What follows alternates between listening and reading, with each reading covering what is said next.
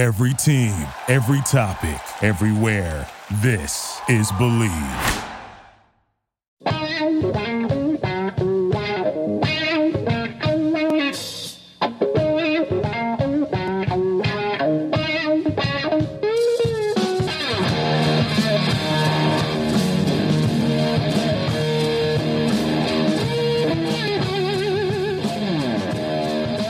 It's Friday, folks. Welcome to Draft Dudes. I'm Kyle Krabs. What's better than this? Start of a weekend. One more show without Joe Marino, co-hosting and driving the ship along with yours truly.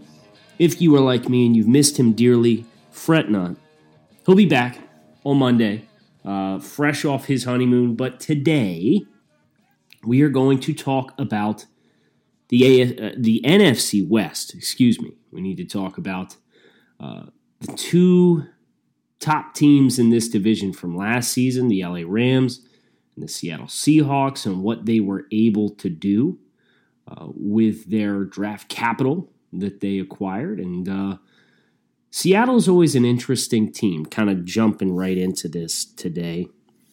Seattle has been a team throughout the course of my 6 years of scouting the draft that more consistently than any other program out there targets and identifies, quote unquote, their guys, and they don't typically correlate as far as the valuation of my rankings with the top of the selections that they make. For example, LJ Collier being their top pick at 29. First of all, this team did a masterful job acquiring all this draft capital. They made 11 picks. I think that's more than twice as many as they were supposed to make coming into the class. So the Frank Clark trade obviously helps with that, the trade backs that they made along the way. They had 3 picks in the top 64, 4 in the top 100. They did a nice job kind of attacking the volume component of this. But LJ Collier, for me, ascending player, a player that I liked a lot, but drafting him at 29 wasn't really in line with my personal valuation of Collier as a football player. That does not mean that I'm going to doubt Collier's chance for success in the pros because it's a perfect scheme fit. That, again, kind of comes back to I can refer to my numbers and my rankings, but at the end of the day, these criteria that these teams set, they're very different. Like we just found out, the Cardinals put out a promo video speaking of the NFC West, and it kind of recapped their entire weekend of their draft process. And at the end of that video, it was revealed that the Cardinals acquired 4 of their top 35 players in the draft, with Kyler Murray, Byron Murphy, who they had as the 5th best player on their board. It was revealed during that video. Andy Isabella and Zach Allen. And then obviously they were super pumped to get Hakeem Butler as well. So it's a good illustration of like the valuation process and the criteria that these teams are applying to the players is so unique and so different. And that is something that I don't think should be slept on. It makes this much more complicated than just reading through your list and, I've got player X and player Y. I can cite my background and talk about why I didn't like Marquise Blair as a top 50 player. Player I had a 5th round grade on. I could cite my evaluation and then say, listen, they got DK Metcalf, a top 10 player for me at 64.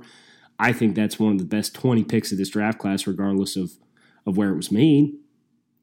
And I believe those things, but I will not be surprised if Marquise Blair and LJ Collier, guys who I was a little bit more lukewarm on relative to Seattle and their personal evaluations of them as players, if they have successful careers.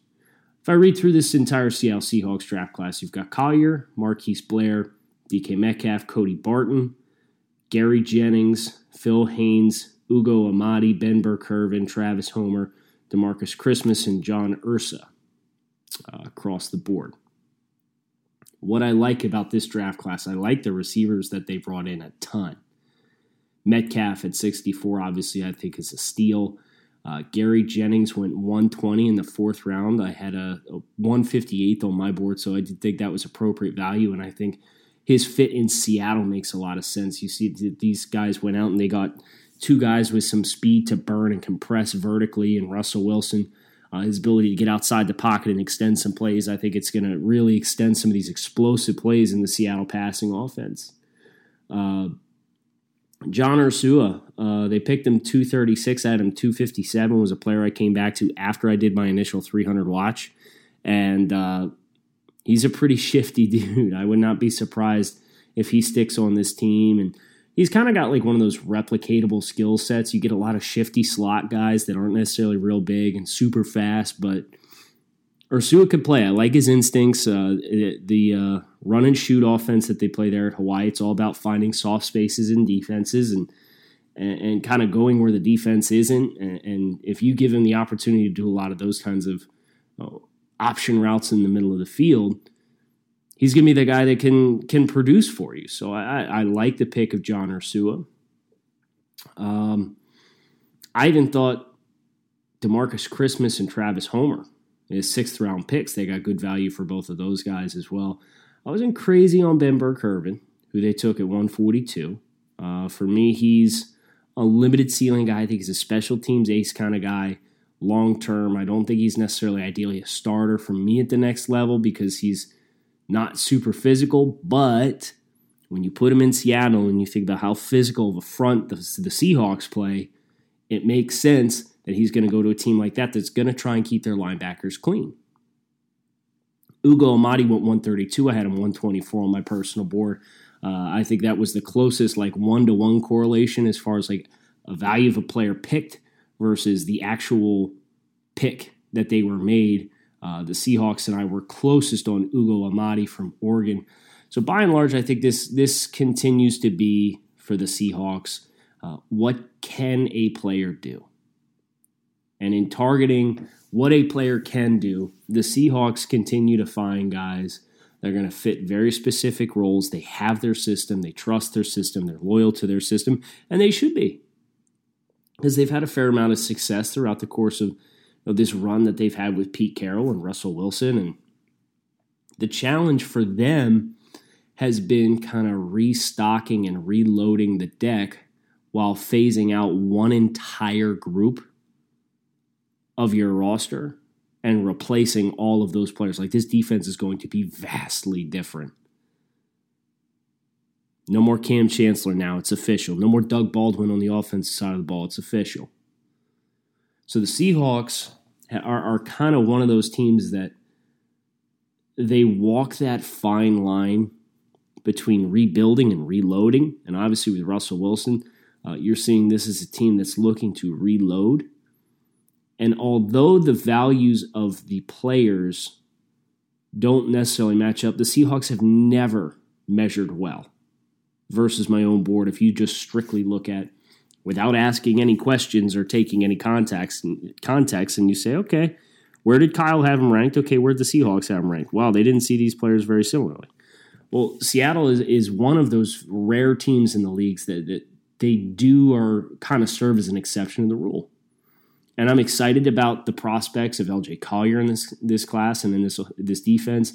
I'm excited about the prospect of DK Metcalf and Gary Jennings. Marquise Blair,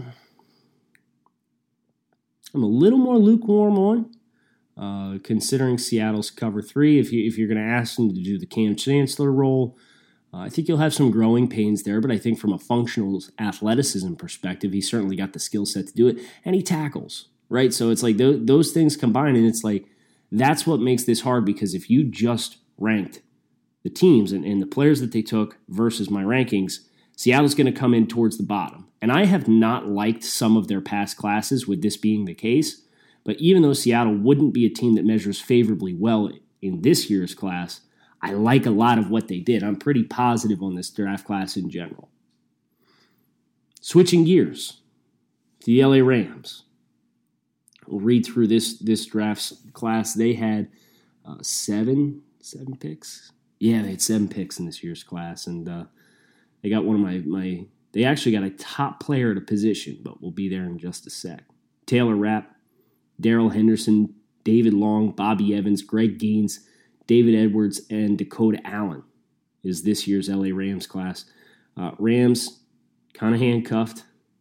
First pick was at 61. They went 61, 70, 79, and 97. So 3 opportunities to get players that I think there was a pretty steep drop-off after about 100 or 110 in this year's draft class.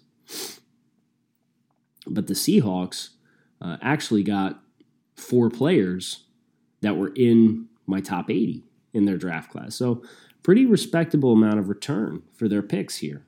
Taylor Rapp, I had him 67th, early third-round grade. He went 61st, end of the second round. Appropriate value. I guess one of my things with Rapp is just what's the ceiling, right? Like Rapp's a solid tackler. He's a smart football player. He plays super hard. He's good against the run.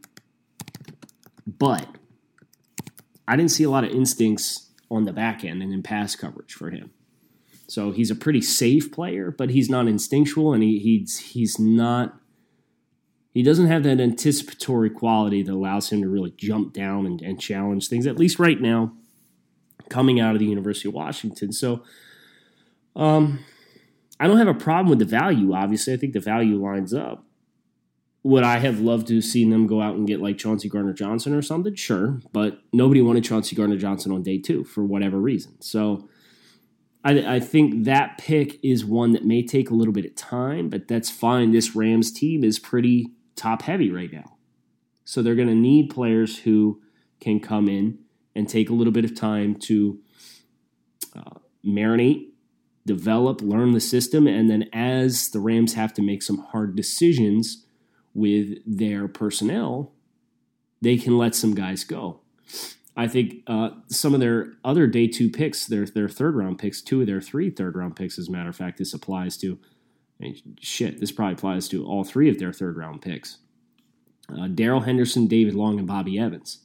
So Darrell Henderson, let me get this one out of the way. I love this pick for the Rams. This is one of the best 50 value picks for me in my scoring, where I'm taking the trade value chart, the points of that pick, what your expected return is, versus the points of my ranking on the board, what the actual return of points was, and then I'm adding a weight on top of that to prioritize.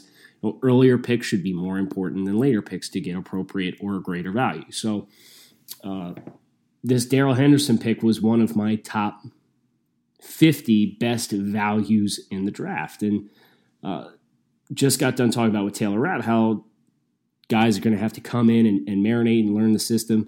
Henderson might be in play for some touches early on in his career, depending on what the situation was with Todd Gurley. But I would say this, it's not very encouraging that the Rams are trading up and taking Darrell Henderson at 70 for Todd Gurley's long-term viability. Now, I read somewhere along the way on theblessedtwitter.com that the Rams ran as much outside zone as any team in the league, and Henderson averages over 10 yards a carry in outside zone.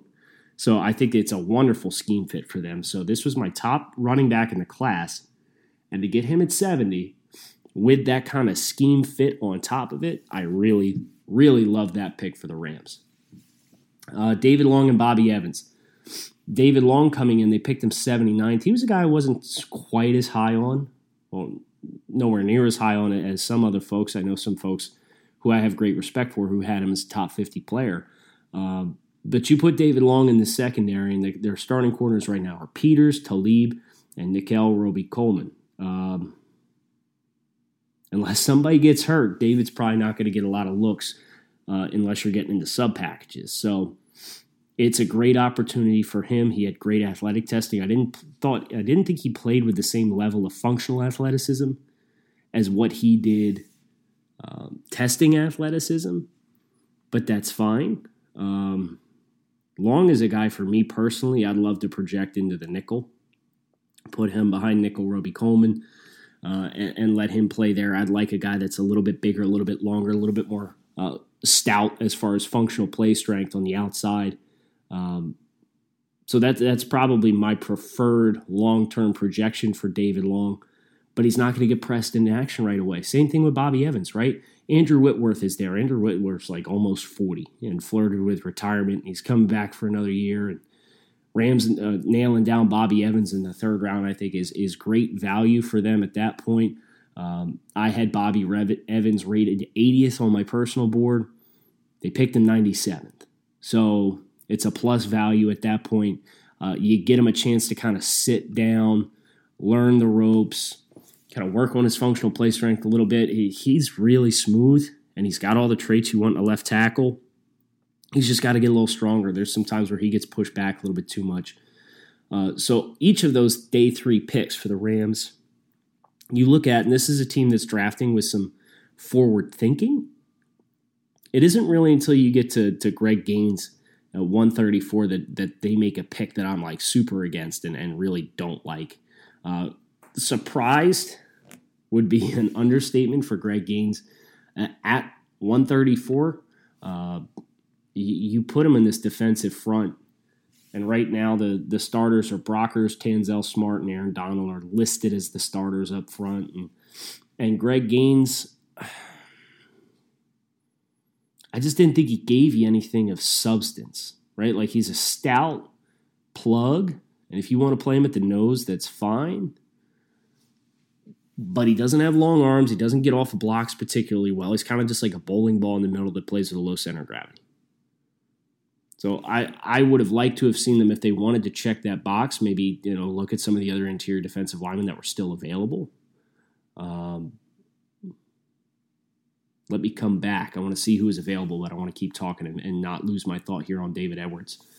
David Edwards is a player who I think can be one of the steals of this draft class for the Rams. They picked him at 169. He got much worse this past year, unfortunately, but a lot of that came down to the fact that he played through I believe it was an ankle injury throughout the majority of the season. So he kind of had a tough go-round as far as the hand that he was dealt trying to play through injury. And Edwards still fairly green to the offensive tackle position, so I think there's some things that you can point to there and get pretty excited to.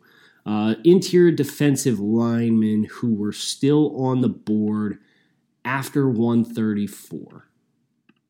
My producers got it up for me. So Gaines went 134. Yeah, you got Kaminsky at 135, who I wasn't super high on either. But then you got Kingsley Keke, Daylon Mack, Armon Watts, Isaiah Buggs, DeMarcus Christmas, Terry Beckner even, Dontavius Russell, Cortez Broughton. Like, these are all guys that were drafted after Greg Gaines that I had as more attractive fits. And not all of those are like pure fits, but like Daylon Mack. You want nose tackle? Take Daylon Mack. He went at 160. I had him rated 139. Versus Greg Gaines, I had 256 versus he went 134. So, but again, if you're getting into day 3 and you're really, that's where you're airing your grievances for the draft class. I think the Rams did a nice job of thinking ahead. So these two draft classes in general for the NFC West come down to one team has a system that they trust, and they're going to play within that system. They're going to draft guys within that system. And the other team in that division that we talked about today, the Rams, really did a nice job thinking ahead and drafting in accordance to not what their team needs right now because they're pretty top-heavy, but what does their team need in 2020, 2021. So that's a great way to really extend your operating window and maximize your potential. If I had to rank these classes, as far as the Rams, the Seahawks, the Niners, and the Cardinals, jeez, I would probably rank them. I would probably rank the Rams last just because you won't get much of a day one impact. Not that they need it, but again, I'm going to piss somebody off. So I'll put the Rams last because they did not get a top 30 talent for me, where at least all the other classes got at least one. I'd probably put the Seahawks third, the 49ers for nailing down Nick Bosa and Deebo Samuel. That's a super duo. second. And then the Cardinals with Kyler, Byron, Isabella, Zach Allen, Hakeem Butler, and Deontay Thompson is like the meat and potatoes. All those guys were top 80 players on my draft board. They got 6 top 80 players through pick 139. They did a nice job, even though I would have gone Kyler,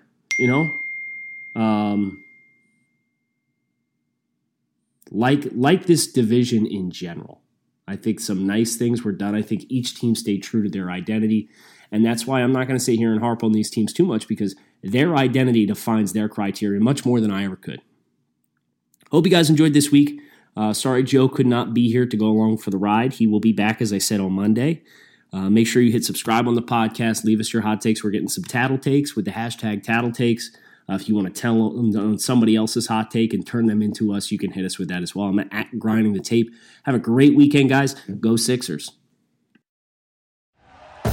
Thank you for listening to Believe.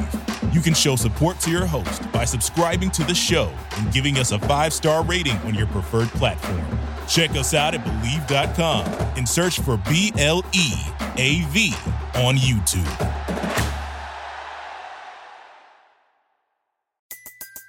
Everybody in your crew identifies as either Big Mac Burger, McNuggets, or McCrispy Sandwich. But you're the Filet-O-Fish Sandwich all day. That crispy fish, that savory tartar sauce, that melty cheese, that pillowy bun. Yeah, you get it. Every time.